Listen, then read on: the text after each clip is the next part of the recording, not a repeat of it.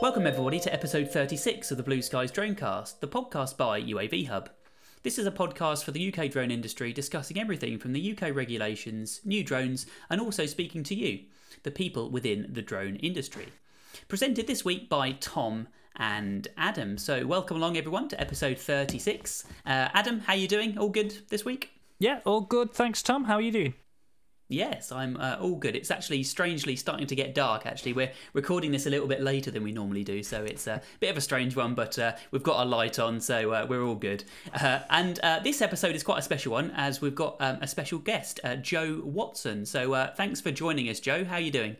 Hey, guys. Yeah, I'm great, thank you. Thanks very much for having me.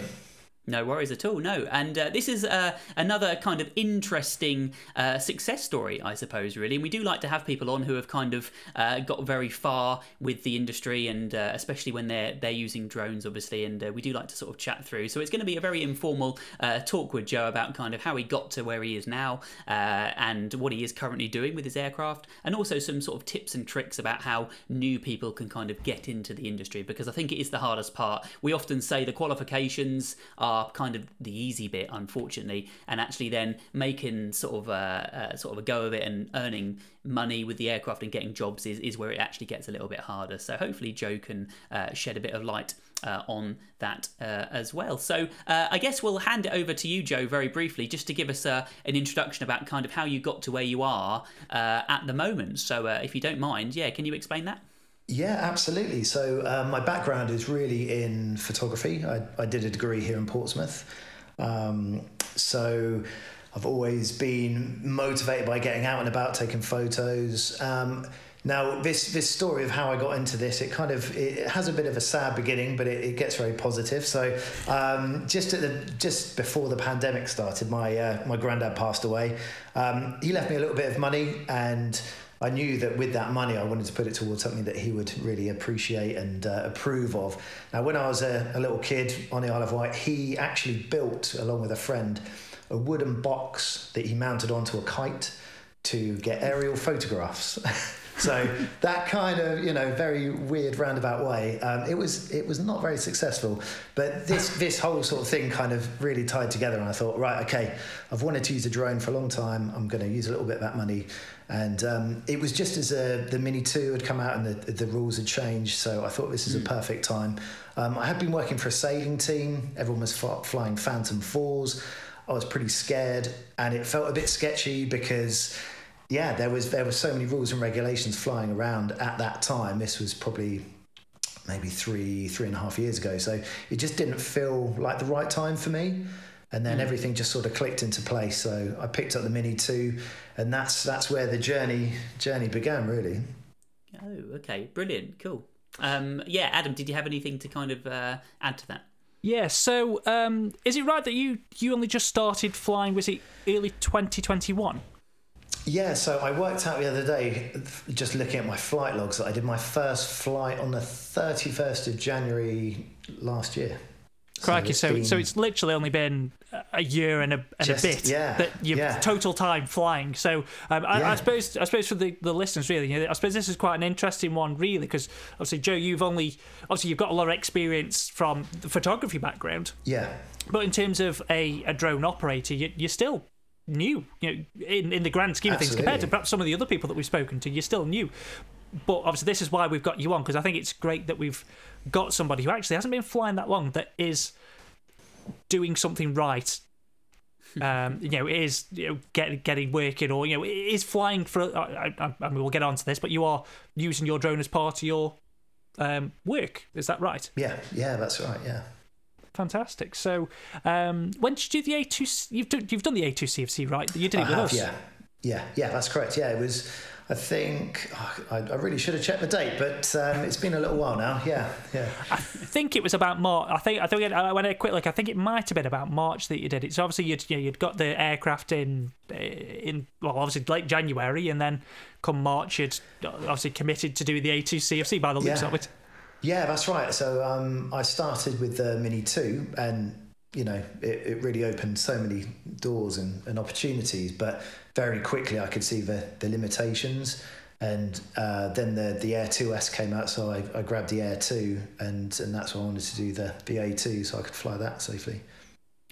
Okay, yeah. So obviously your first aircraft, that's normally a question we ask people, is what was your first drone? And obviously that was the Mini 2, obviously, yeah. And then you stepped up to get something slightly... Why did you step up? Was it just because of camera quality and stuff like that, I suppose, or...? Yeah, I think you could with the Mini 2. It's amazing what it packs into such a tiny little thing, and I know that for a lot of people that's been a gateway. But when the Air 2 came out, Air 2S came out, it was a little bit more affordable, but that 1-inch sensor really definitely helps a lot. Kind of low light, and you know what it's like. You get excited and you get that kind of gear buying madness that sets in when you start something new, and it took a hold pretty quick. Yeah, that's it. No, that's understandable. Yeah, and we can totally understand that point of view as well. I think sure. Quite easily. So obviously you mentioned you were talking that you were previously doing ocean safety work and bits and pieces like that. Was that when the Phantom 4s were being used, not by yourself obviously, but maybe by colleagues and stuff? And then you've moved on now, haven't you? I think to a sort of a different line of work. Is that correct? Yeah, that's correct. So I was working for a sailing team for a sailor called Alex Thompson. He's a very famous round the world sailor. I was part of the communications team, so sort of travelling around, doing lots of video and photography. And as I left, another guy came in to take my place, and he was already very competent drone operator, a guy called Paddy Condy, fantastic photographer and drone operator. He's a real character as well, a lot younger. And I think there was almost that element of, I guess at that point I was sort of late 30s. This young buck came in, he sort of knew how everything worked, and I felt a little bit kind of, I don't know, baffled by some of the kind of technology at the time, I suppose. So, that was one of the steps to overcome.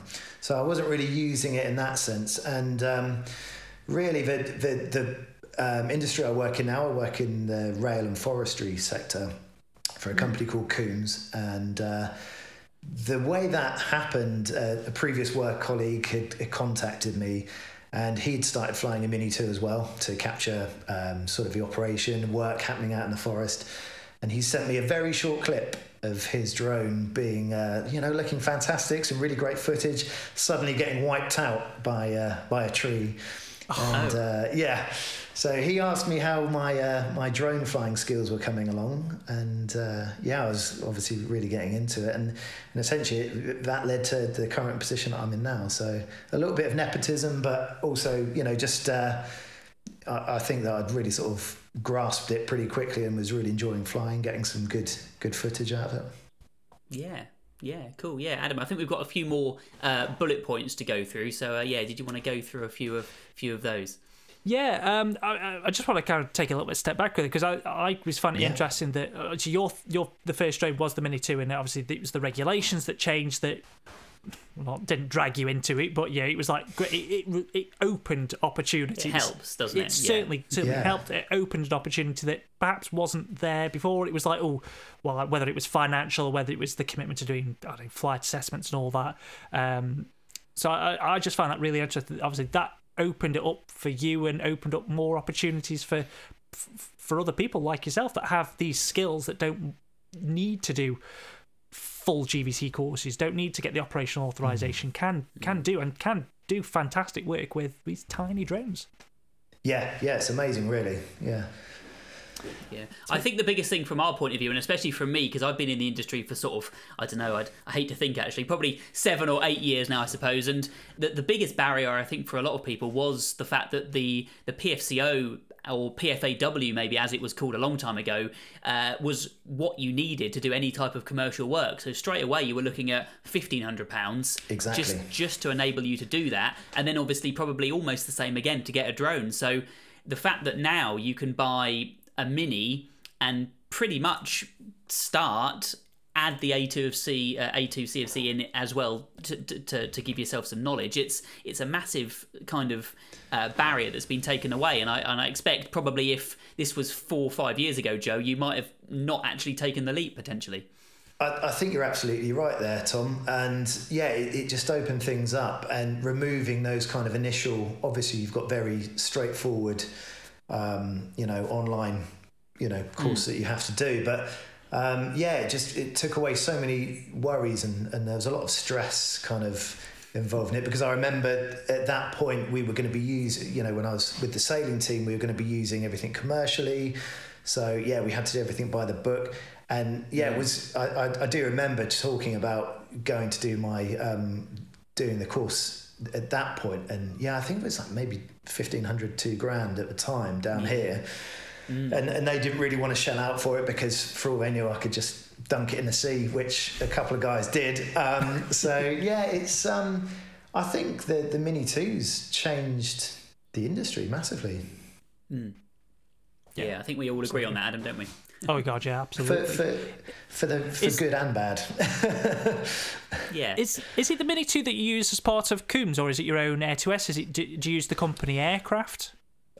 We have a Mini 2, which is really battered and not in such a good shape, thanks to my colleague Paul. And so I use my own 2S, just because it's got the avoidance sensors. It just gives me a little bit of peace of mind there. Yeah. Fantastic. Did you get the job at Coombs? Was it necessary that you had to have the drone skills or drone qualifications or anything like that, or was that more of a bonus?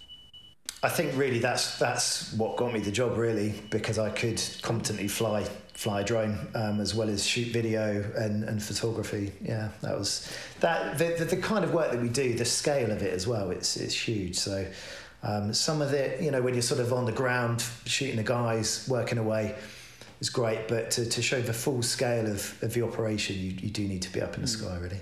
Yes. So perhaps maybe just talk us through kind of what you do with Coombs, if you don't mind, because I think a lot of people would like to know kind of the type of work you're actually sort of taking part in, I suppose, really. So what kind of things do you do? We've got a bit of a list of bits and pieces here, so we can always prompt you if necessary, but no, just be interesting to hear from your point of view. Yeah, absolutely. So my sort of day-to-day job, really, my role is a creative content lead, and it's my job to travel around capturing the various work that we do. So that's across rail and forestry. Every day is different. It has its challenges, especially with the weather as well. So really, it sounds a little bit too good to be true, I guess. I essentially just drive around in my little white van, rocking out to various sites, filming what we're doing, and then editing that and publishing it online. Really, as part there's a small marketing team with just two of us at the moment, so we're really sort of pushing out those exciting projects that we're working on. I see. Yeah, so it's just basically just showing what the company is doing from a different perspective type of thing. Is that the idea? Yeah, it's to showcase our work, but also in terms of winning new clients as well, showing that we're competent and we can do, various. There are a lot of challenges, especially forestry. You get a lot of issues with land access. Very tricky terrain as well. So especially with the drone, that can really highlight, how almost treacherous some of that work can be. I see. Great stuff. Would you say that, because obviously you do have your A2 CFC, obviously it's not a requirement for flying the Mini 2, which is what you, I suppose, if it was still unbattered, the company's one. Would you say that having the A2 CFC potentially did help you in that line of work, having that kind of official experience or a certificate? Would you say that kind of did help you on the ladder? I think to a degree, because it gave me confidence and knowledge that I didn't gain, just sort of jumping in.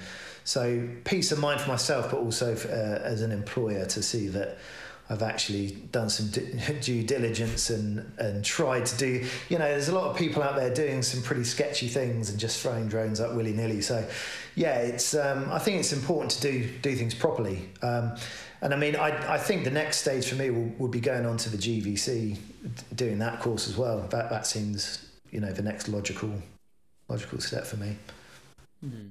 Yeah, I see. Interesting. Yeah, we've obviously got a list of some of your sort of footage, I suppose, really that you've obviously taken part in, and one of them was to do with quite a large cruise ship, I think, wasn't it? Was it the Scarlet Lady? I think that was something that you were filming. So was that anything? So is this maybe separate from your day job? This is just extra shots that you've had success with. Is that right?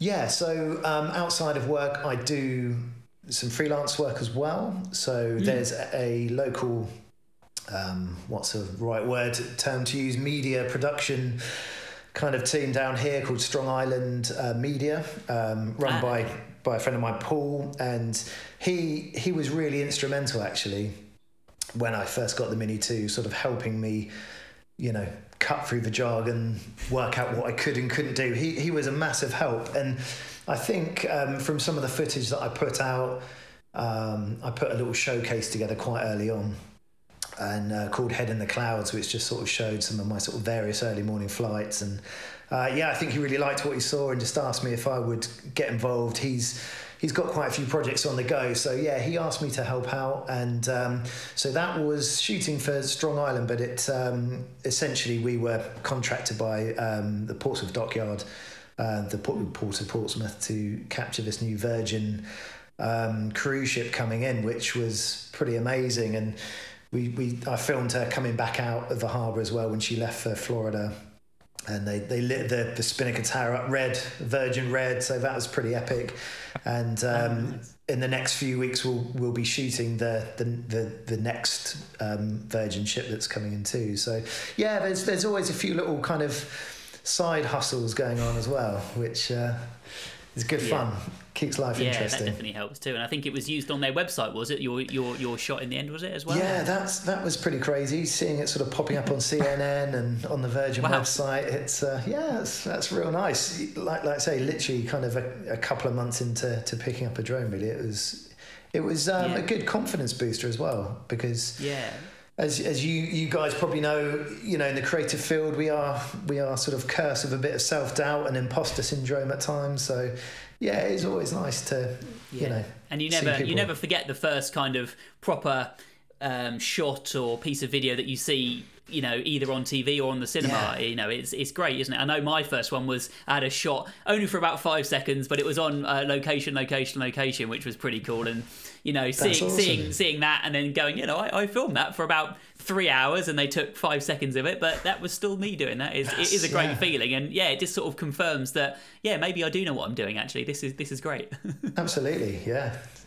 Yeah, cool. Adam, do you want to take over and go through a few others? Yeah, so I think is it you obviously kind of going back that you're a photographer by trade. I was doing video work as well, but you're selling your prints in the White Dog Gallery in Southsea?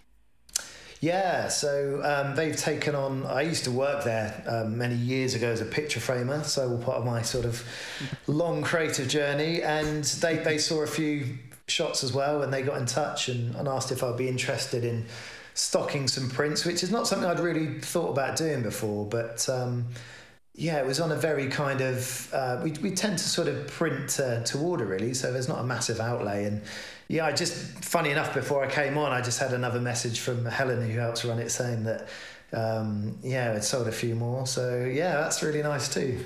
To be honest, I think it's I don't know, you don't see many people shouting about the fact that people selling their work, they take these beautiful shots, they put them all over the Facebook, and actually, I suppose if you're selling them locally, especially, people love to see local landmarks, local work from the air, and it's a great little. And as you say, there's not a lot of outlay once you can get it printed. Whether you print it, whether you've got a printer at home or actually whether you get them printed by a third-party company, it's not expensive in the grand scheme of things to outlay. You don't have to have a run of 100 made and sitting on them. You can have them done. No, exactly. In small batches. It's pretty straightforward. I mean, the prints that we're doing are on really nice sort of archival art paper, limited edition, nice metre long, wide one. So they look really nice, really, epic. It sort of captures the scale. But the funny thing was, just that only really came about because I kept shooting these sort of panoramics while I was out shooting, not really doing anything with them. And then just one day, I just had a down day, and I thought, I'm just going to mess around with, see what else is just kicking around on the SD card, stuff I'd forgotten about for months.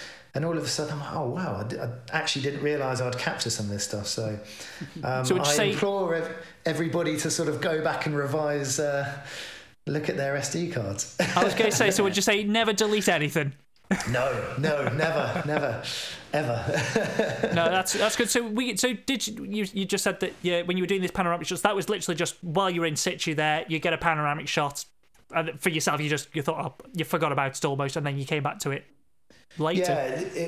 Some really beautiful scenes, and I think that's one of the things with the Air 2S. The panoramics and the still shots are a vast improvement on the Mini 2. I got some lovely shots up in the Lake District with the Mini 2, and they're really nice, but they're a little noisy. I think taking advantage of that 1-inch sensor on the Air 2S has kind of encouraged me to capture more. Yeah, you get definitely a better range for sure. Yeah, definitely, especially when you're kind of blowing them up as well to larger sizes. Yeah, that makes a difference, doesn't it? Yeah. We've also got down here that you did some footage of the Victorious Festival, I think, as well, for a few days too. What was that? What was that about? That was awesome. So I've shot the festival, good few times over the years.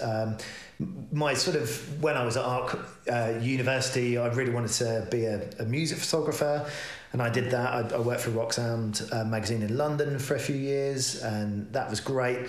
I'd worked at the festival. Paul, again from Strong Island, he runs a media team, so we built up quite a good relationship over the years.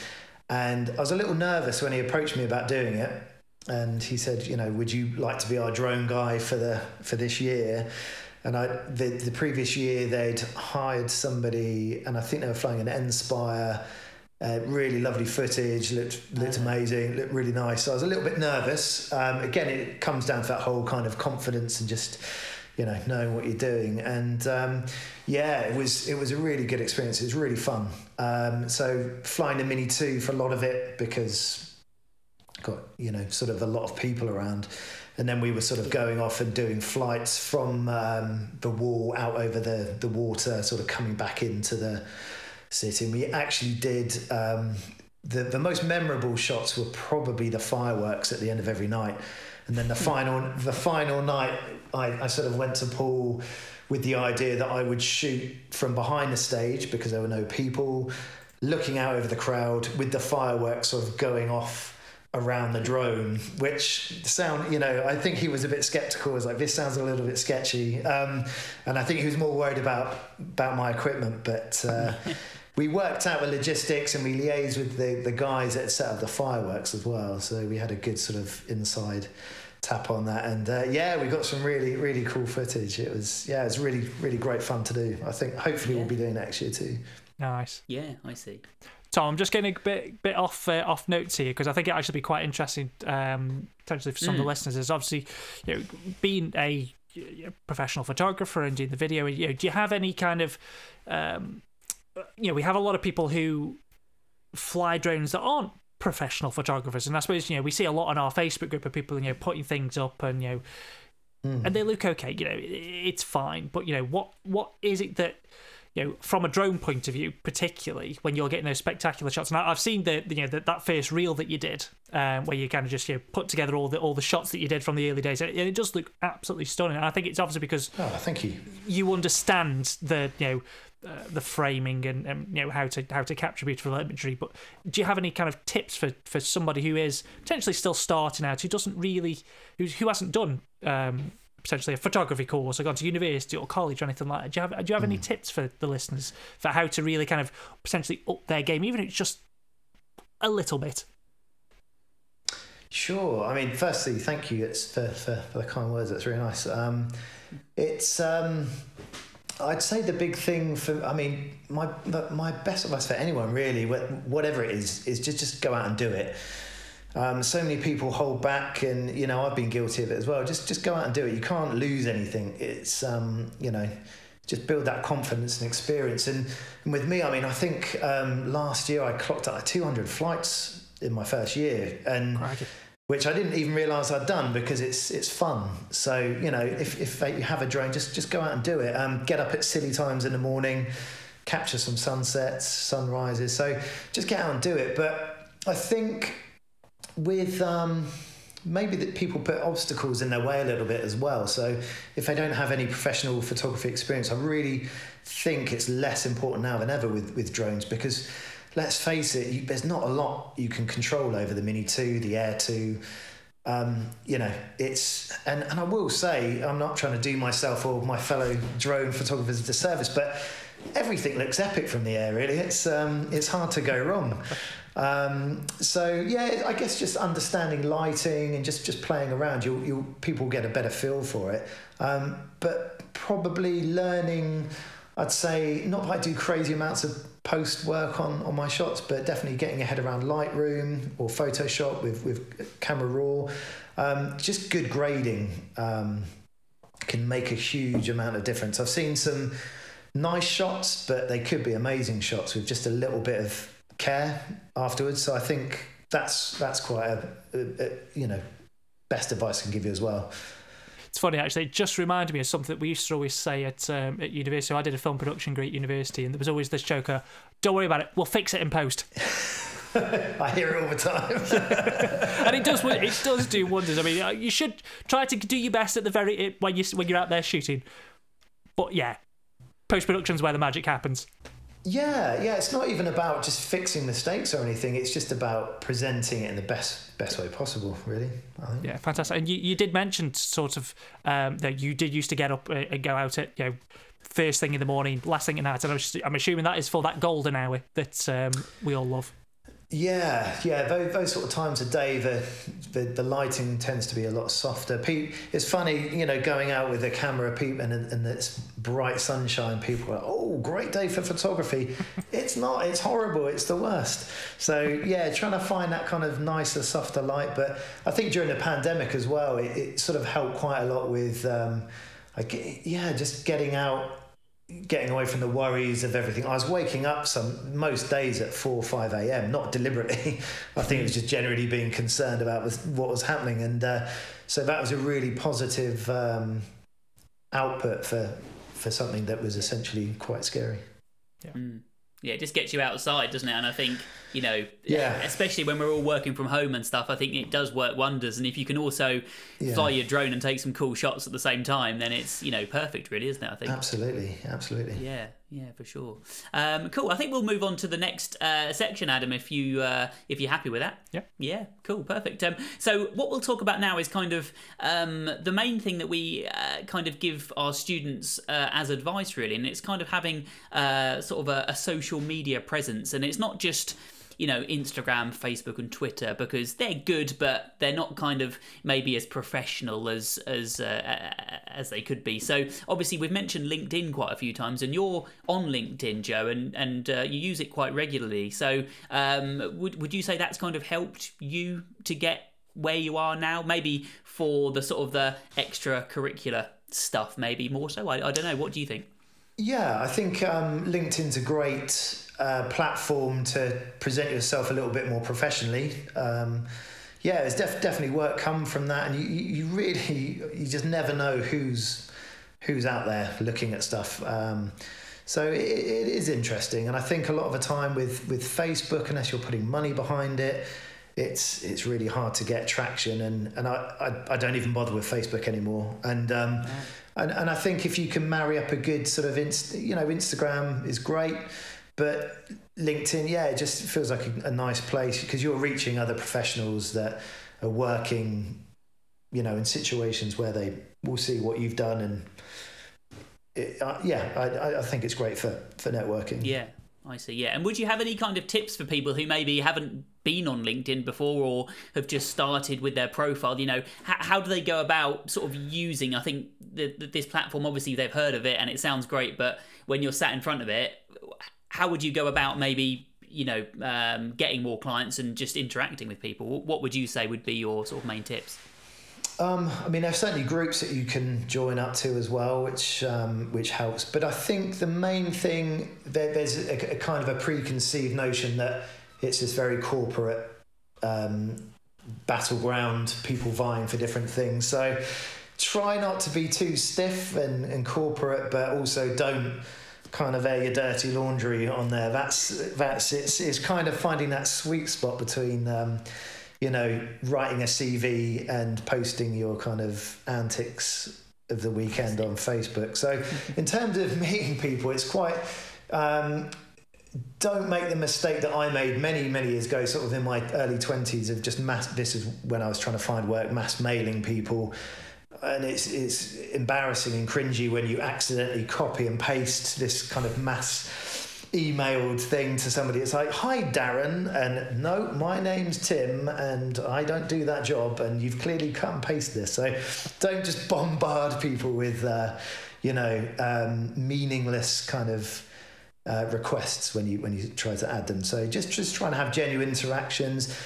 Try and veer toward, follow the companies that you're interested in and the industries that you're interested in, and when you post, just make sure it's relevant to the kind of work you're looking for as well.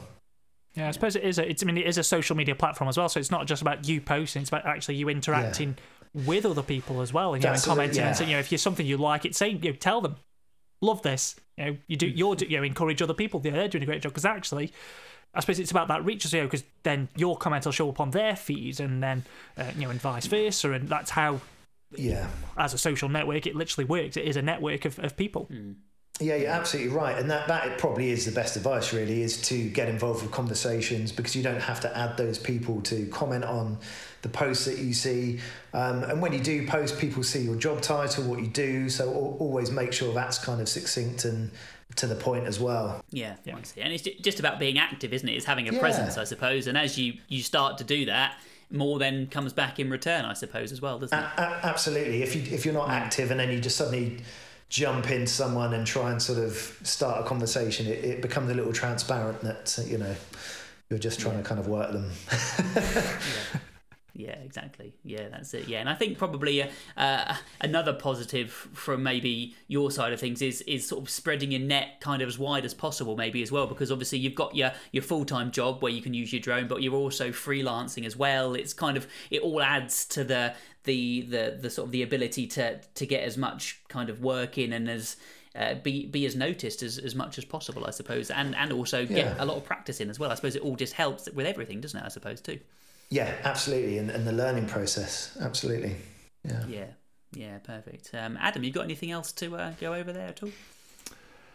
Sorry, just to no, it's all right. So just kind of sort of moving on to I suppose the future really for yourself. As we spoke about at the sort of the beginning, you've only been flying drones for just over 12 months. So is the drones now going to be something that's going to become more and more integral to you and what you do? Is that going to be your key service, or is it still that it's still going to be a blend of ground photography, ground videography, as well as the drones? What's your kind of future plans?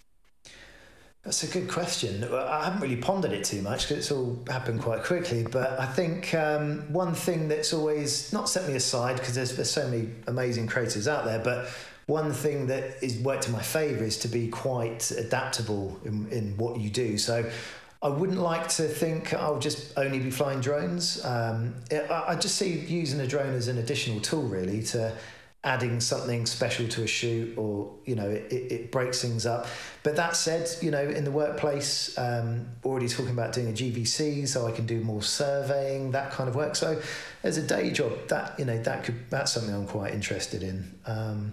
So yeah, I'm not entirely sure at the moment. That's not a bad thing. It's not a bad thing. No, my options are open. I think sometimes people can kind of focus on something and be very sort of narrow-minded with exactly what they want to be doing. Whereas I know when I first started, I thought, well, let's try and, like I've said before, spread your net out and then kind of let that dictate maybe where your focus is, because it seems to work a bit better that way, I think, really, too. So I think that's definitely a good way to, or a good thing to be following, I think. Yeah, for sure. Cool. So, do you have any sort of tips for new operators? And I suppose technically you're still, in the grand scheme of things, classed as a new operator yourself, but because, as you've said, things have happened kind of so quickly. You've obviously done something right, something, whether it's luck or whether it's whether there's a magic formula, who knows? But do you have any tips that you feel you could pass on to those that have it doesn't have to be doing what you're what you're doing from a creative point of view, but for anyone, whether if they're just looking into drones, do you have any tips for those kind of people? Yeah, I think it's really important to be open to, obviously open to learning, because it's quite a steep learning curve, and it's only going to get steeper for me, I guess, as I sort of move on to bigger drones and do new things. So, which terrifies me even thinking about it. Why am I thinking about that? So yeah, just being sort of open to learning and having conversations with people. Like I say, Paul from Strong Island really helped me out, and a chap down here, Mike, who works for Solent, he runs Solent Sky Services. He was really great answering some of my questions. So don't be afraid to kind of put yourself out there, and I think people always want to put their best foot forward, like they're a real professional. You know, you're always learning. You have to be. So yeah, don't be afraid to kind of look like a newbie.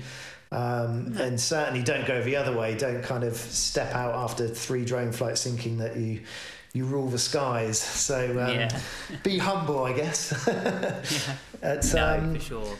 Yeah, it's tough, and I think another good bit of advice is, because I'm a bit of a nerd. I had a little ID card made up with my license on to put in my wallet. Never know when you're going to need it, and it really helped me out. I got stopped by the police, and this was during the festival. And we actually liaised with the police before we flew, so they knew. Somehow that message didn't get through. Sorry, the cat's really tickling me. So it's doing its best to put us off here, isn't it? For those that are listening to the podcast, as you may have heard on previous podcasts, I've got a cat that's getting absolutely in the way. Just distracting everybody. Okay, I think we're safe now. I think we can carry on. Yeah. Oh, I see. So you got stopped even though you'd sort of notified them. It seems to sometimes happen like that, doesn't it? Yeah. You try and do everything by the book, and you've got to be prepared for the worst. And they seemed quite excited that they caught me. It's because I wasn't hiding. But I quite proudly produced my little plastic printed ID card, and they loved it. They were like, "This is brilliant. You know what you're doing. We're just gonna radio in just to double check what you've told us." And yeah, it really avoided what could have been a bit of a tough situation. So yeah, get your house in order a little bit as well. Yeah, because I suppose if you would have to root through your email, what is my flyer ID, and you're having to root through it does look unprofessional if you haven't got everything in order, your insurance, all that. I mean, I'm sure you can potentially add your insurance or whatever, but having that folder there with everything in, whether it's in your wallet or in a folder, certainly can help in what could have been a tricky situation. It's being prepared. Yeah, it probably also helps the police in a certain respect as well, because they probably don't really know what they're supposed to be looking for. They know probably they should be talking to you because you're flying a drone, but they're like, but if they see something that looks like a license, they're like, oh, well, this is familiar. This is like a car driving license. This is probably what they should have. And, I guess it probably helps, doesn't it? I don't know. It does. And it's interesting you say that, because a friend of mine was flying her Mini 2 outside of the festival grounds the same day. She was stopped, and it went very differently for her, and they were very confrontational, and they were going to confiscate the drone, although she wasn't actually doing anything wrong. And the officer even admitted that he didn't really know the law or the rules surrounding drone use. So, yeah, just trying to be sort of clued up, which is where you guys come in, to help us. That's it. Yeah, no, I think it's always a good idea to have some sort of, have proof of your qualification, or at least ID, and sort of have it to hand. I think it just looks like you've prepared yourself, doesn't it? I think, and people like that, and it looks as though then you've put some thought into the flight probably as well. So yeah, I think that's definitely a good piece of advice, and some good top tips there. I think as well. So just to sort of wrap up the episode then, Joe, if people want to see what you're doing and find you, etc., where can they find you? Do you have a website, or is it sort of LinkedIn profile and stuff? What's best? Because we'll put this in the description, obviously, of the podcast, but yeah, any easy ways to find you? Yeah, sure. So just my website, which is joewatsoncreative.com. Instagram is Joe_Watson_photography. Joe Watson on LinkedIn, you'll find me. If you're watching this, I'm have a beard and glasses. I think there's probably only one bearded, bespectacled Joe Watson. So yeah, people can find me there. But if people want advice and want to ask questions, I'm always happy to help. Yeah, cool. Add you on LinkedIn, I guess. Yeah, that'd be nice. Yeah. Cool, brilliant. Nice, okay. Well, I think that's pretty much it from me. Adam, anything to add at all? Or No, I think that's covered most things off. I think one of the last things I just might be worth having a chat is, when the new, hopefully certified drones come out at the end of this year, what's on your radar? Oh man, I haven't even thought that far ahead. Because you've got your A2 CFC, so you can go bit, you can go bigger. Yeah, I'd like to. I mean, I was looking at an N-Spire the other day, but yeah, I think they're going to be phased out, aren't they? I don't really know. I'm not too up on all the kind of the sort of the rumour mill, but no. Yeah, it's best keeping off the rumour mill, but. But no, there's definitely some good choices, aren't there? I think, like with that qualification, I think you've got up to a 4 kilogram limit then, which actually, if let's pretend the Inspire 2 and stuff like that was certified, they'd fall into the category. So it does open up quite a few actually. So maybe let's say the Inspire 3, Joe, maybe. Yeah, nice. Yes, fingers crossed. That'd be nice. Awesome. Fantastic. Brilliant. Okay, well, thanks very much for coming on the Blue Skies Dronecast, Joe. I hope you've enjoyed it. Yeah, it's been great. It's been really nice to chat, guys. Thank you. Yeah, cool. No, likewise as well. And we'll just finish off with the normal sort of sign-off bits and pieces then. So don't forget, if you've got any questions, email them through to dronecast@uavhub.com. Obviously, again, if you can do it as a voice memo, that always makes it a little bit more exciting for the listeners. But if not, we'll always read them out anyway. Subscribe if you haven't already. Review the podcast as well, if you don't mind. And that's pretty much everything. So, thanks very much, Joe. Thanks, Adam, as well. Thanks, Kat. He's wrestling with the cat there, but that's it. So thanks very much for listening, everyone, and we'll see you on the next one.